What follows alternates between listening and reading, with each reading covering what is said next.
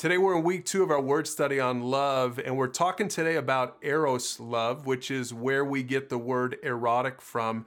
And Eros was a Greek word that was so distorted by the Greek culture in the New Testament that the New Testament authors refused to even use that word Eros anywhere. So we don't find the word Eros anywhere in the New Testament, but yet there's a whole book of the Bible in the Old Testament that's devoted to this kind of love. It's the book of the Song of Songs. So let's talk about Eros love as we study real quick the book Song of Songs. Starting in chapter 1, it says, "This is Solomon's Song of Songs, more wonderful than any other. Kiss me and kiss me again, for your love is sweeter than wine. Take me with you. Come, let's run. The king has brought me into his bedroom." Now, we'll get back to this erotic Old Testament book, but let's start with the definition. Eros love is physical intimacy, at least biblically speaking, between a husband and a wife in marriage. And if Song of Songs proves anything to us, it's that Eros love is a gift from God. It's not dirty, it's not inappropriate, it's good, it's beautiful. After all, Genesis chapter 2, it says, "The Lord God said, 'It is not good for the man to be alone, so I will make a helper who is just right for him.'" So he makes Eve, and this explains why a man leaves his father and mother and is joined to his wife, and the two are united into one. This is a reference in part to sexual intimacy in marriage, and the point is that it is good.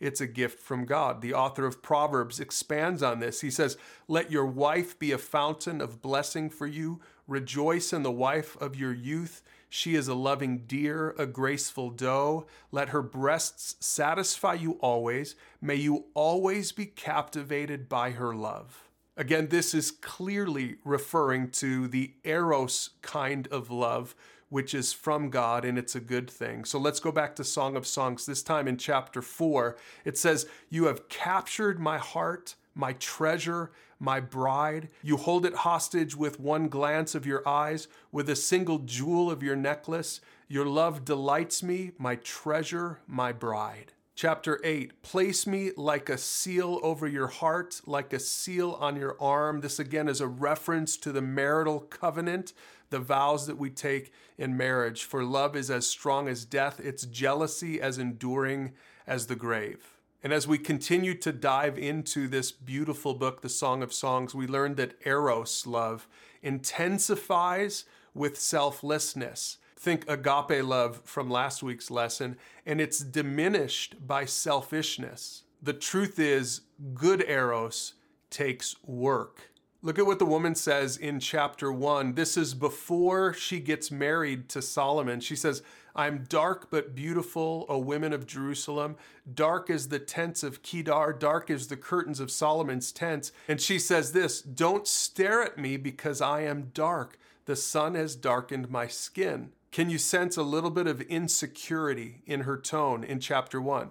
And then later in chapter 5, after the wedding day, she has what appears to be a nightmare. She says, "I slept, but my heart was awake. When I heard my lover knocking and calling, I opened to my lover, but he was gone. My heart sank. I searched for him, but couldn't find him anywhere. I called to him, but there was no reply." Now, I think these passages are pointing to the reality that we've all experienced in relationships, certainly in marriage, and that is that love, Eros love, takes time. It's complicated, isn't it? We've got insecurities. We both bring insecurities. We've got fears and anxieties that we bring into the marriage bed, into our relationship.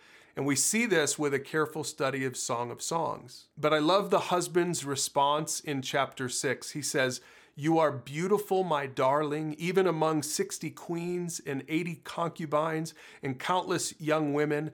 I would still choose my dove, my perfect one." You can see this newlywed husband working hard to praise his wife and make sure that she knows he truly loves her with more than just lust, but with true agape love, which is at the root of Eros. In fact, if you read on in chapter 7, you'll notice that he praises no less than 9 body parts. I'll let you go read that for yourself. It's pretty powerful. And then her response we see in verse 10. She says, "I am my lover's, and he claims me as his own."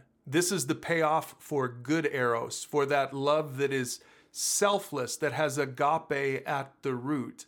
And this is the kind of love that God wants us to have in our marriages. He wants us to love each other with this selfless agape love, and then that makes the Eros that much better. Now, one more thing, especially for those of you who are listening in who aren't yet married. Today's culture, just like the Greek culture 2,000 years ago, has a distorted view of Eros. And so God's message to you young men and young women out there is to not awaken love until the time is right. We actually see those very words 3 separate times in Song of Songs, in chapter 2, chapter 3, and chapter 8. The woman says, "Promise me, O women of Jerusalem, not to awaken love until the time is right." In other words, there's a right time for Eros love, and that is within the context of a committed marriage relationship between a husband and a wife. So for you young people who are still waiting for that day, remember these words of Paul from 1 Corinthians 6, "Run from sexual sin. No other sin so clearly affects the body as this one does. For sexual immorality is a sin against your own body." Back to the Song of Songs in chapter 8, the bride says, "I was a virgin like a wall. When my lover looks at me, he is delighted with what he sees." Again, this is a beautiful picture of Eros in the proper biblical context. And I just want to say for some of you out there who maybe already blew it, maybe you've already experienced this Eros love outside of the marital commitment, I want you to know that God gives all of us second chances, and it's not too late to say, "God, I want to be committed to sexual purity. I want to be committed to do Eros love the right way." That kind of love is described in these powerful words at the end of Song of Songs. "Love flashes like fire, the brightest kind of flame.